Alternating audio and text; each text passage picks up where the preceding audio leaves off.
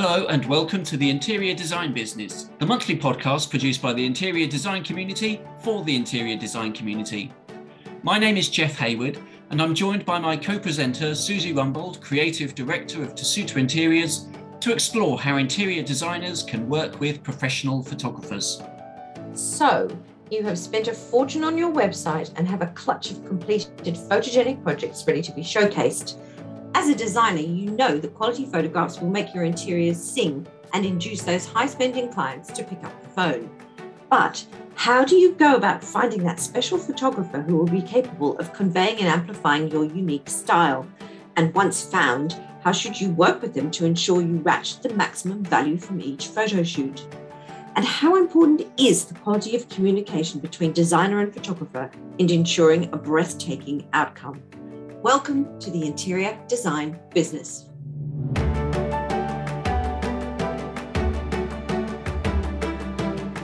We're delighted to be joined by James Bolston, an expert photographer of interior design projects of many years standing.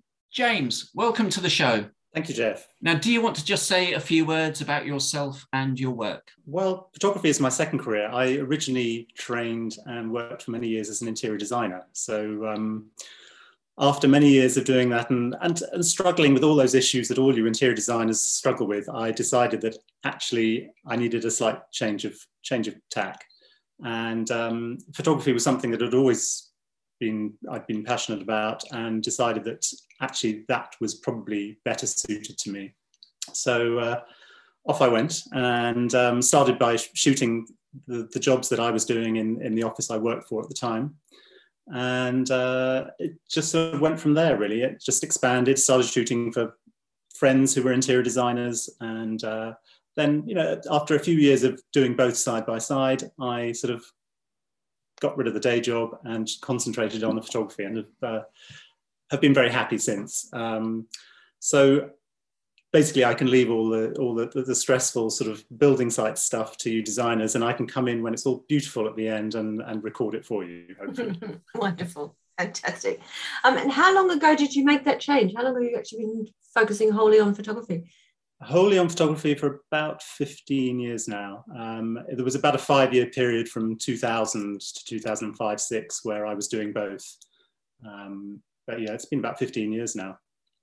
And is it just you in the business, or do you have someone that's assisting you with that? It's basically just me. I do use assistants on shoots, but they're all freelance assistants. They tend to be up-and-coming photographers who sort of want a bit of experience. Which is something I did a little bit of myself at the start. So why do you think it's so important that for designers to use a professional photographer? Like with any other profession, if you wanted anything else done, be it sort of anything from a medical procedure to learning to drive, it's always good to have someone who has experience, training or experience, and is recognised in the industry to do that work. You certainly wouldn't go to your neighbour and ask them to perform an operation on you. I'm not equating photography with surgery, but you get my meaning. Absolutely. And just explain to us, how do interior design images differ from other interior images, for example, estate agent images?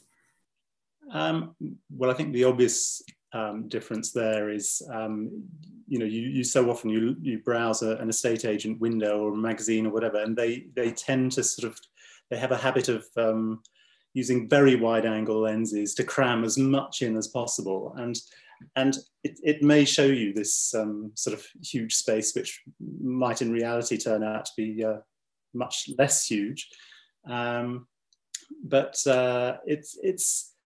they tend to be a little bit soulless. They may be overlit, or they just don't have any warmth or sort of feeling that you're almost in the space, which as a professional photographer, you try and sort of give the idea that you're actually there in the space and that the viewer sort of feels a part of the image.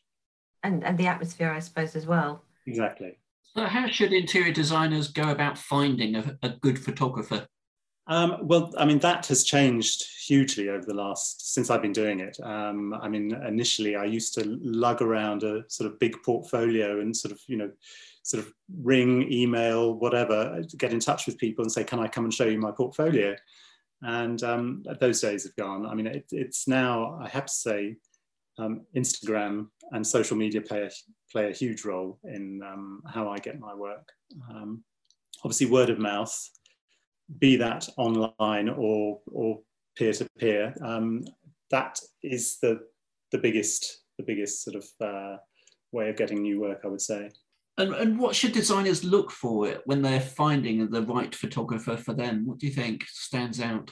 Well, I guess you need to sort of check out people's sort of, you know, their working history and to see how, you know, how you feel about those images. You know, what's the sort of, what jumps out? What's the style of the image? Are they sort of, you know, very sort of brightly lit? Are they sort of quite sort of moody and shadowy? You know, you may just sort of, there may be some aspect of a photographer's work that just clicks with you. Does it help, James, that you were an interior designer, do you think, as well as being a photographer? I think it probably does. People tell me that it does. And I think just having an understanding of space, whatever your role in the interiors business is, whether obviously if you're designing space, you need to sort of understand space. I think if you're photographing it too, I think some understanding of the way spaces relate. So, you know, it's not always just about maybe shooting sort of, you know, a room full on wide from one corner. It may be just getting a glimpse of it through a doorway or whatever. You know, there are lots of different ways to shoot a room to make it perhaps more interesting. I think I also made a conscious decision early on in my career to join a trade organisation, the BIID, in order to, you know, be amongst designers, and that has been a sort of huge sort of networking possibility, and has given me loads of clients, and has been very useful. Tell me, how do most photographers charge? Usually it's a day rate, and in the old days you'd be able to add sort of film and processing costs on top, and of course we don't have that anymore. And I think, you know, the day rate might sometimes sound high to people, but then don't forget you're actually paying for more than a day, because you've got the day on site shooting the project, and then there's usually another day at work at home, editing and working on post-production. So yeah, it's my fee, for example, will cover all of that post-production. And realistically, how much should they expect to pay for a day's shoot plus all the follow-up post-production? I mean, it does vary a lot, and you know, I've been told I'm somewhere in the middle, but I mean, I think you can be talking from hundreds of pounds to the low thousands of pounds a day, depending on who you are. So it's quite probably like any other industry. You know, it's there's no sort of fixed rate for that, and there's a sort of general sort of market levels that I think you work out that you're somewhere in that ballpark. Should designers expect to pay extra to own the copyright of what you take? Copyright issues are one of the sort of biggest issues, and often most misunderstood issues with regard to photography. Unless a photographer signs anything to the contrary, the photographer remains the creator and owner of that copyright. What I tell clients is that basically I retain that copyright, but I am licensing you to use the images, in the same way that an artist might run off prints of an original work of art he makes, and you have rights to that print. It doesn't mean to say you have rights to the original piece of art. Would you ever then license it to someone else? I'm just wondering how that then equates if a designer has a client who is allowing them to photograph something in a limited way or for very limited purposes. You have the copyright, and then you allow someone else to use the image. How does that square with the designer's responsibility to their clients? So that obviously must be cleared between designer and their client to start with, who can have access to the images. I mean, usually, I think if clients are happy enough for you to shoot their home, they're usually understanding enough to accept that perhaps the building contractor and other interested parties might want a share of that. But what I meant was, what if they wanted to keep it private and you then licensed that image to someone else as the copyright holder of that image? I would always discuss this with that client beforehand as well. And, obviously there are different people feel differently about, what the privacy issue on those images. In reality, the primary person I'm shooting them for is obviously the interior designer. And they may say to me, and I will lay out certain terms and conditions with them at the start, and they may say to me that other interested parties that were involved in the job might want their own set of images relating to that job. And sometimes we negotiate something up front whereby everyone's paying into to get their own individual license. Sometimes the interior designer will refer those people on to me afterwards. But I would never, unless I've got express permission, I would never go out and try and sell them. I mean, the only reason one would want to really go and sell images to a third party would be for magazine use. How often, James, do you get commissioned by journalists or by magazines directly to shoot on behalf of the magazine rather than on behalf of the designer? Quite regularly. I mean, with magazines, it sort of works a couple of different ways. I shoot quite a lot speculatively. One house seems to lead to another. I'll find a house somewhere in the country and get to shoot that and pitch it to a magazine. Sometimes with a writer in tow as well, as a whole package. Sometimes the magazine, if it's a magazine I'm working with a lot, they will say, look, we've got something that we'd like you to shoot. So it happens both ways, really. How important is it for the designer's style to match that of the photographer? I wouldn't get too hung up on it, to be honest. I think in the same way a designer may have a particular style, but they may be able to turn their hands to anything. I think, if a photographer is asked to do something in a particular way, then he can probably do that too.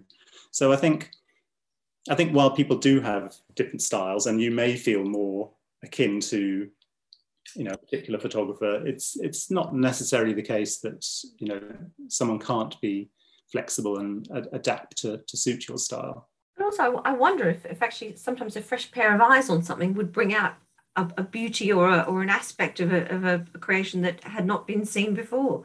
Absolutely, and I'm sure we might come on to more of this later, but I think, very often, a client will have a very sort of particular way of seeing things and perhaps be quite prescriptive about how they want it shot. And then they'll see the way the photographer's seeing it and be quite surprised, sometimes pleasantly surprised that, I'd not seen it like that at all. And that's one of the things that a photographer can bring to you. And it is, as you say, it's coming in fresh to a scheme that you've never seen before necessarily, or you may have seen pictures of it, and just looking at it objectively with the sort of experience that you have as a photographer. Do you have any advice for designers on how to persuade their clients to let you in the first place? As far as I'm aware, a lot of clients that I speak to, a lot of interior designers that I speak to, have it drawn up in their contract these days that is something that they as part of their works for the client, that they can photograph it at the end. It seems to me that actually doing a job and being unable to photograph it is, I don't know if it makes the job not worth doing, but if you can't sort of promote your work, then what is the point? Conversely, there are some designers that kind of relish the fact that they have all these supposedly invisible clients. And I must admit, I look at some of these websites where you get kind of lists of jobs, or they'll hint at things without actually being able to, private. They'll put across their whatever the gallery is on the website, and you sort of wonder, actually, does that project actually exist? Sometimes, anyone could set up a bunch of galleries on a website, put private, and therefore everyone will assume they're doing, gazillion pound houses in central prime super London. And perhaps they are and perhaps they're not. But I think interior designers really need to, first of all, kind of say to their clients, okay, if you're not happy for it to be published, and I understand that people don't necessarily want them in a magazine because that can be a bit unfortunate sometimes, depending on the magazine. You can always sort of say to them, well, actually, can we just have them for our own private use, internally in the company? So, there's always a negotiation to be had there. And then I think, yes, designers should always have it in their contracts that photography will be allowed. That's something we definitely recommend. Absolutely. And don't make the mistake that one client of mine, who shall remain nameless, made once upon a time, sent me to shoot a job very last minute. And I was in this multi-million-pound house, and suddenly this gentleman appears, and he looks somewhat bemused, and makes some quick phone calls and says, would you mind leaving my property now, please? I did not give permission for this house to be photographed.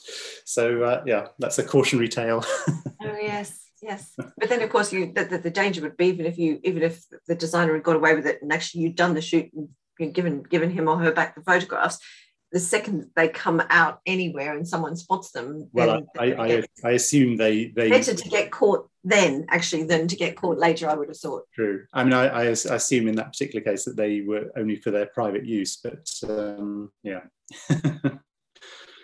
to be careful. So should designers bring external props in to their shoots, or do you think that would risk offending the clients? And if so, how do you get around it? Well, I'll tell you how designers get around it. I don't think clients are usually offended, and most of my interior design clients will always bring in props, just because someone's private home isn't, whatever you've done to it isn't necessarily softened up in the way that it needs to be, particularly if it's being shot for a magazine. It just needs that little bit extra that perhaps are things that the client wouldn't necessarily have themselves.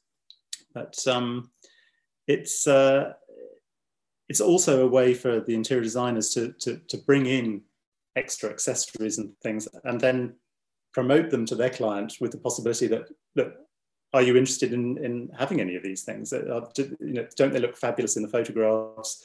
Don't they make the space look great? No, we've certainly found that to be true in the past. We've sold loads of stuff off the back of photo shoots by doing just that, because you've sort of said to the client earlier on in the process, wouldn't it be fabulous if we got a cashmere throw for the end of the sofa? And they're going, no, don't need a cashmere throw. And then you put one in for the photo shoot. They're going, oh my God, that looks gorgeous. I have to have it. I cannot live without that. It's just wonderful. Okay, so the day of the shoot, James, how should a designer go about briefing the photographer? I suppose a designer has to ask why, what is their purpose for getting this project shot? What is it that's most important about the project? Is it something where they have just sort of made an impact overall, that they want the whole sort of look and feel of the home or property to be recorded? Or is it just details? I do lots of shoots for people who are specifically involved in joinery or lighting or different aspects, but not necessarily the whole scheme. So sometimes it is just focusing in on those little details. So obviously the photographer just needs to be made aware what aspects are required. To be honest, most interior designers do want a little bit of everything. So it's making sure you're sort of telling a story when you're doing a shoot. So it's getting everything from the establishing shot of a room, the sort of wider shot that gives you the whole picture, to the mid shots, which take a sort of particular sort of side of a room or particular details and give them more space to see the detail, and then zooming in on really small details, which maybe those sort of styling details that are, look good in a magazine or, look good on a website or Instagram, or they may just be really boring to the average person, sort of boring little details like hinges or the way some sort of ironmongery fits into a bit of joinery, and all those little bits that perhaps aren't of greater interest to the general public, but for you they're crucial for you to explain to your client how you can put things together. So often clients say to me, "Oh yes, take that shot, because then we'll be able to explain how that works," and particularly with joinery and that sort of thing, or the sort of way that perhaps one material, one finish reacts and adjoins another finish. Well, I think that's the key, isn't it? What designers are trying to do is they're trying to demonstrate their attention to detail that elevates that scheme above the norm. Exactly. And just showing sort of ways of doing things that people wouldn't have considered or may not have seen before. Do you work on a shot list collaboratively with the designer? Do you get to visit a property before you go and shoot it? How does that work? It varies a lot. I'm often asked to visit a site beforehand, which I don't often do. There's not usually enough time to go and pre-visit, but as long as I can get some snaps and some floor plans, that is always really helpful. I mean, if it's something really huge, I might be able to go and see it beforehand, but it's not often the case. And very often I will be presented with a shot list, and there's obviously leeway within that.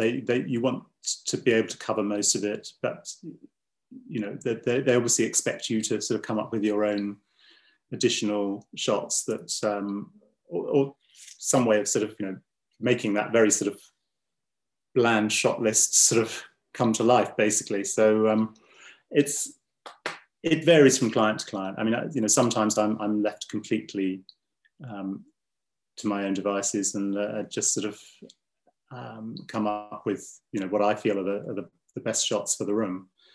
I think the trouble with it, I think designers should really try and pull together a shot list of some sort, only because it gives you an idea of what their priorities might be, which are the most important rooms, which are the most important areas that they want to draw attention to. But also the other issue is that things can get missed. And there's nothing worse if the photographer kind of goes off and does his own thing, and then you kind of get the photos back and you go, and you don't really want to pay another day's worth of time. And I think it really is just a good management tool. Most definitely, and that has happened to me where people said, "Well, have you got a shot of X, Y, and Z?" And I said, "Well, no. I've shot the things that I thought were key. If you really have sort of specific needs and requirements, either do a list or be there so that you can say, look, we definitely need a shot of that. It's no good afterwards sort of saying, oh, why haven't we got a shot of that? Yeah, no, absolutely. So what should designers do to prepare the site in advance of the arrival of the photographer?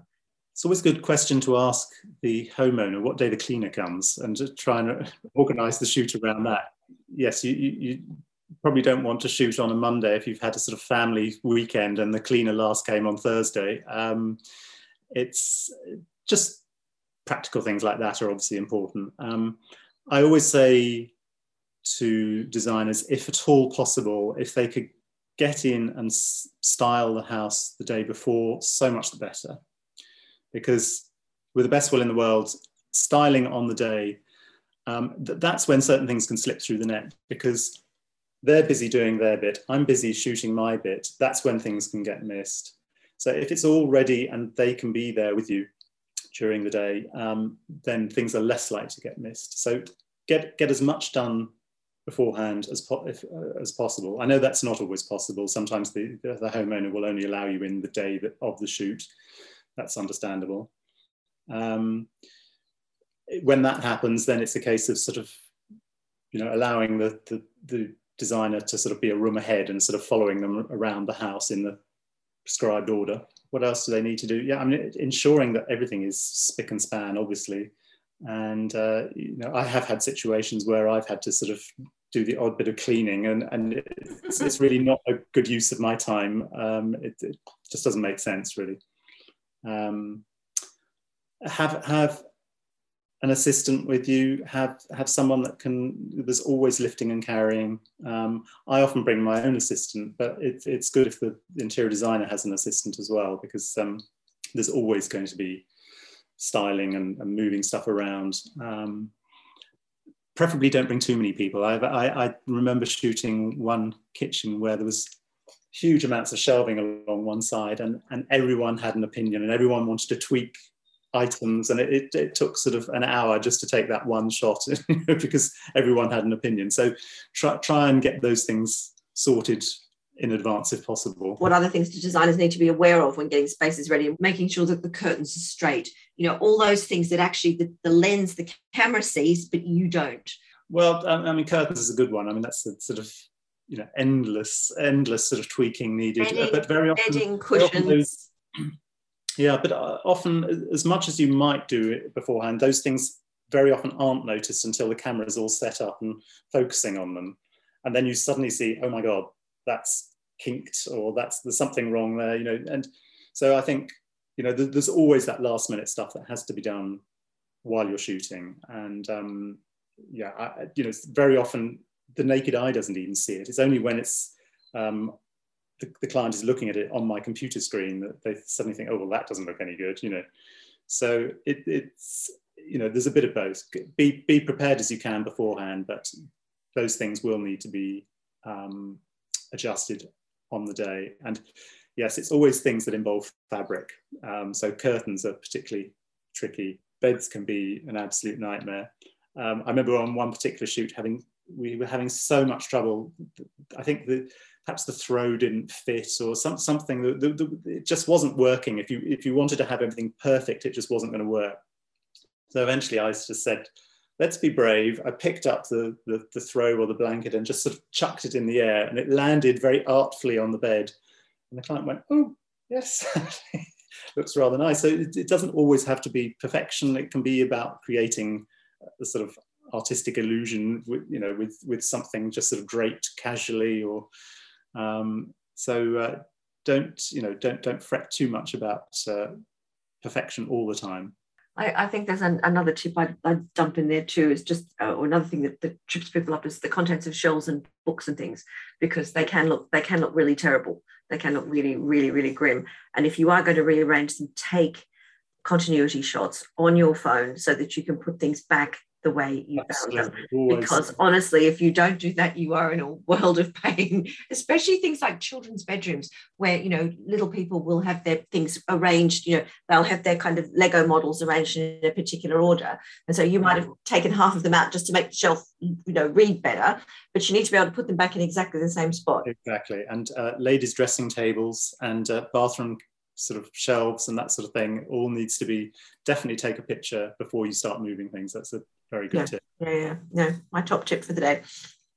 Traveling props is definitely something to be careful of. Yes, exactly. That's a good catchphrase. Traveling props. I'll remember that one. A lot of designers have a sort of prop store so they can reuse things on different shoots, and that's fine up to a point, but again, you have to be careful of not using that bright red vase in every single project you ever shoot. On the subject of flowers, my feeling is always keep it simple and natural. Obviously different tastes, but I think those very sort of tight, compiled sort of bouquets of lots of different flowers, I think just so often look so stiff and a bit weddingy, in my opinion. I prefer, sometimes I'm even asked to bring flowers, particularly if it's perhaps an editorial shoot where I'm just going on my own to a house to shoot it for a magazine. Sometimes people say, can you pick up the flowers? And I'll always choose perhaps just one type of flower. So maybe just tulips, but an armful of them. And, to impact with one color, one type of flower, I think can sort of work really well. I do think tied bunches can also look gorgeous in the right spot. It depends on the context and the grandness of the room and the size of the vase and everything else. Yeah. I also think it's really nice if you've spent an amount of money on flowers and you give them to the lady of the house as a thank you for allowing you to do the shoot. It's always a nice gesture. How actively do you think designers need to art direct their photographers? Again, this is something that varies hugely. I think a certain amount of direction is a must. Although I have been left completely to my own devices, and the results are usually okay, that people are happy with them. But I think some art direction, just to make sure you get what you really want, rather than perhaps just following on from something you've seen elsewhere and think, oh, well, he shot that house like that, so I'll let him get on and do it that way. I think that's not necessarily giving you what you want as a designer.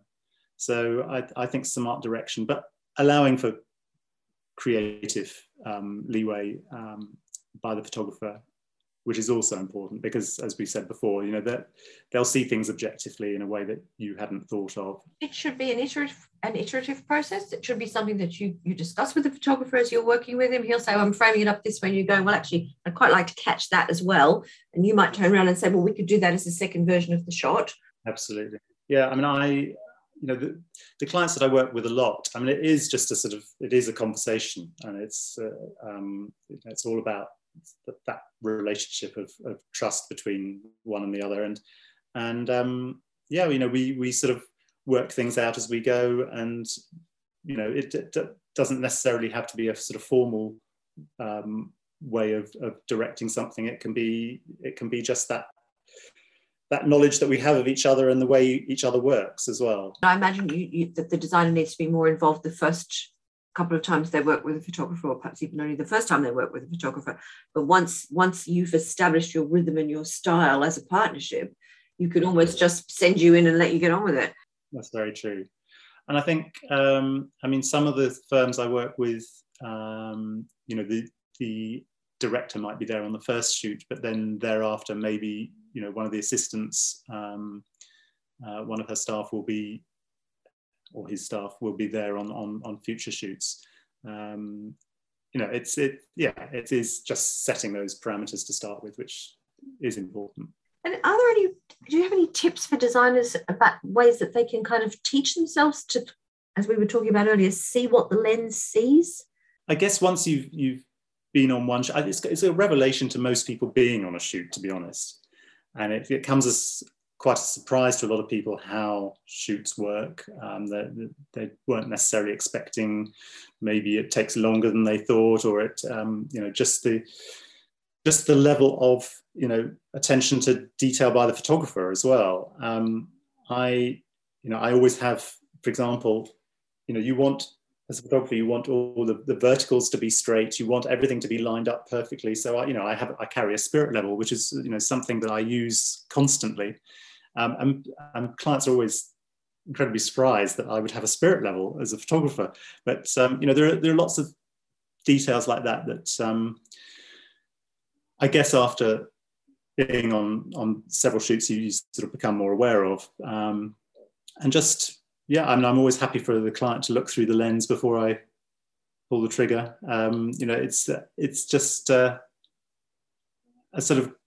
is a learning process for them as well. So, do you have any hero shots that you always like to take? I love shooting. Generally, I love shooting quite straight on. You can have a sort of a wide angle shot of a room that doesn't necessarily have to be taken from a corner of a room. Sometimes straight on and symmetry just works wonders. Symmetry generally, and symmetry and repetition just are always appealing to the eye. A grand space that's shot just square on often just can look amazing. Little shots, sort of mid shots, like sort of a slice of a bed and the dressing table. I mean, that's a favorite that always works. I often say to a client, you don't need to show the whole bed to know that you're in a bedroom. You can just have, if you were just to choose one shot, sometimes it is just that slice, which contains all the important ingredients of that bedroom in terms of the bedding, the headboard, the wall covering, the furniture, the lighting. It has everything, or concentrated in that little bit.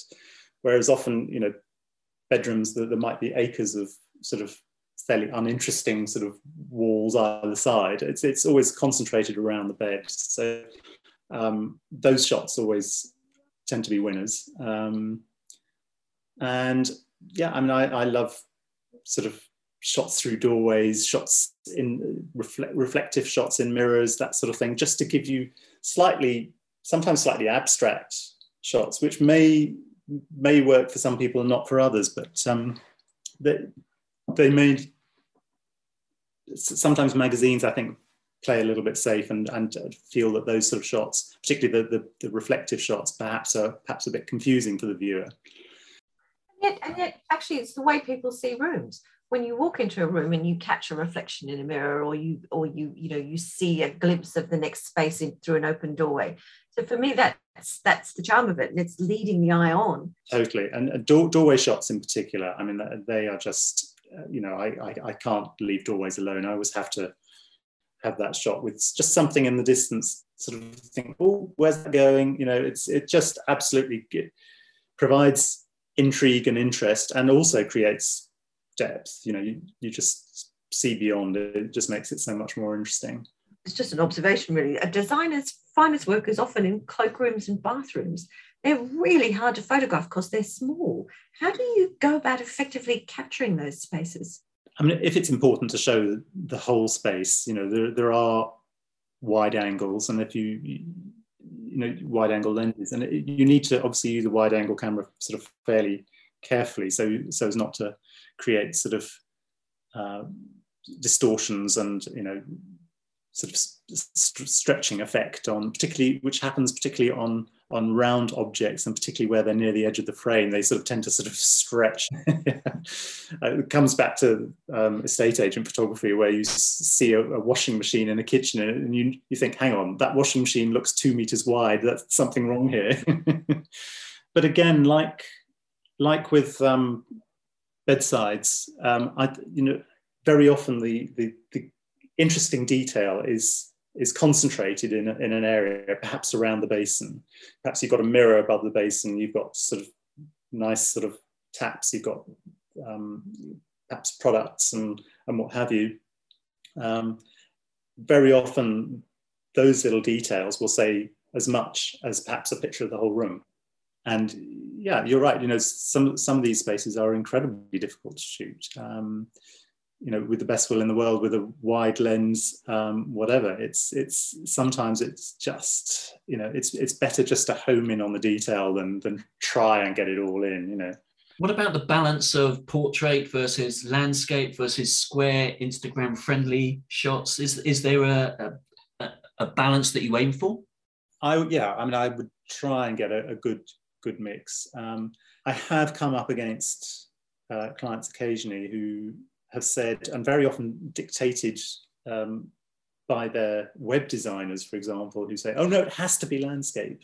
And, you know, I mean, it's just a very short-sighted sort of view to say every shot has to be landscape. And as I've sort of done mock-ups for clients to show how to get over that, which is simply just to put two portraits together to create a landscape, you know, maybe with a sort of border or framing around each. But, you know, some shots just don't work as a landscape. You know, those tight little WCs that we were just talking about, you know, usually they're tall and thin. A lot of spaces are corridors, hallways in Victorian houses, tall and thin. You know, a wide shot isn't necessarily going to help you there, because you're not going to get the beautiful ceiling and the light.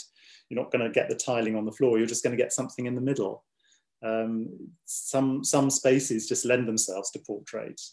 So there's always needs to be a mix, and it tends to be that you have the wide shots are obviously landscape, and then the mid shots very often might be just portrait. Do photographers prefer generally to take their images under artificial light, or do they turn the lights out, or do they bring in additional lights to facilitate the shoot? All of the above. Basically, I would, given a preference, I would shoot just natural daylight. None of the lamps and artificial lights on. Certainly, you probably noticed that most magazines also go for just daylight and no artificial lights on. And that's often a discussion I have with designers who say, "Oh, but why? I want to be able to show my lighting." And of course, if I'm just shooting for the designer for their website, then of course we'll shoot it with the lighting if that's what they prefer. But as I said, magazines for a variety of their own reasons prefer no lights. With regard to sort of additional photography lighting, I do carry a set of lights, but use them sparingly. I mean, they are sort of in emergency only, really. How different is the way you work if you're shooting people in their own homes? People normally hate being shot in their own homes or wherever, but it's really interesting. I mean, 9 out of 10 times when I'm asked to shoot the homeowner or sometimes a designer, they usually loathe it. And that 1 in 10 will sort of be ready for the close-up immediately and loving every minute of it. But I try and shoot people in a way that they do feel sort of that they belong in their space, and usually at some distance, so the camera's not right in their face as well. I think that's partly what sort of freaks people out, is just having to respond to that camera. And if it's the other side of the room and they're just a part of the room in a doorway or in the distance, I think that perhaps makes it easier for them. So what sort of post-production editing do most photographers do? It's interesting, all the sort of the tools available on Photoshop and other software, that's the photographer's disposal to sort of alter images or enhance images or whatever. And I end up using the same 2 or 3 tools, and don't know what some of the others do. You focus on what you need to do. And for me, initially it was obviously the color correction and auto white balance, just making sure that the light looks the natural color light that it should look, and then straightening things. I mentioned earlier about my spirit level, just making sure that images are sort of beautifully square and not sort of tilting up or down. There's nothing worse than a room that's sort of shot firstly on a super wide angle, and then also everything's slightly tilting, or you feel like you're sort of slightly seasick. I see. Yes. Do you tend to edit out unsightly details, things like sockets and switches and cables and unwanted cables? No one likes cables, and the ceiling is usually littered with smoke alarms and all sorts of other things that don't help promote the room. So yes, there's always a lot of that sort of thing, and that's all fairly standard. I sometimes get asked to sort of rather more non-standard things to change, such as either removing a picture or removing something larger than a socket, or more often actually putting in a picture. Maybe the case that the owner hasn't decided what they want on the walls yet, and they don't want holes made. So there's a picture that the interior designer would like featured, and so you end up having to sort of hold it in position and then take multiple shots and then get rid of the hands holding it afterwards. So we've also had a situation where a client had a particularly valuable picture, which while they were happy for us to photograph the room, did not want this particular artwork to be advertised. And so we had to ask the photographer to actually substitute a different picture. Yes. Which he was able to do.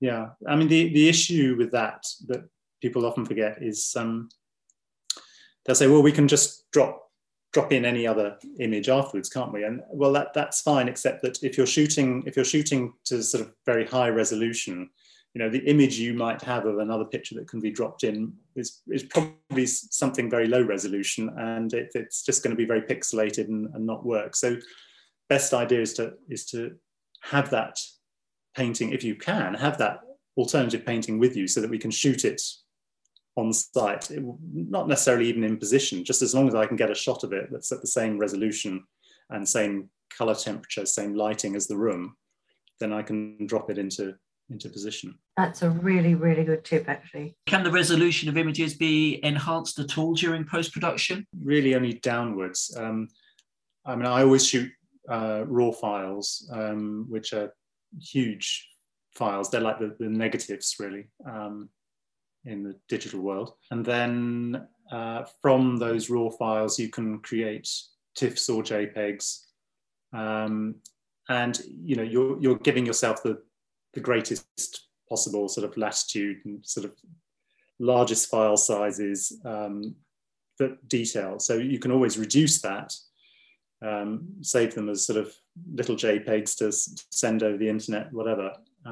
But you can't go the other way around. It's all about information. If you reduce the amount of information to create a small file, you can't then enlarge it again. The funniest thing that ever happened to you on a shoot? There are plenty of those, and I've already mentioned being thrown out of a house when permission hadn't been granted, so that wasn't exactly funny, but I think the funniest has to be the time I was shooting a luxury hotel outside London, and there was a spa, huge spa in the basement, and the hotel was quite near a certain large film studio, so they got a lot of celebrities in there, and I was there shooting for about 5 days on the trot, and one morning we decided we were going to go down and shoot the spa facilities. And the manager of the spa said, okay, come down, we'll go through the gents' changing rooms to get into the spa, because you could only get through either the ladies or the gents' changing rooms. And there were 3 blokes and one female colleague as well who was with us. So he said, oh, it's quiet, there's no one in, don't worry. So we're marching along the corridor into the gents' changing rooms, and I can hear voices around the corner. And suddenly 2 gentlemen in towels come around the corner, and I'm slightly embarrassed because we have a female colleague with us. And so I'm looking at the floor, sort of just trying to avoid eye contact. We go through into the spa, and then my female colleague says, that was Daniel Craig. And I was busy looking at the floor, never saw him. Oh, fantastic. 007, as you'd probably never expect to see. In just a towel. Just a towel. Wonderful. So James, what one piece of advice would you have for interior designers looking to work successfully with a professional photographer? Prepare for the unexpected. It's shoots are exciting days that everyone I work with always loves being out of the office, being on a shoot. It's always great fun, but there are so many things to remember, and there are things that can go wrong. So yes, absolutely, always have an emergency kit to sort of cover all eventualities. Things may break or tear or whatever, and just you just don't want to be in a situation where you're on the shoot and there's nothing you can do about it. So just be ready for anything.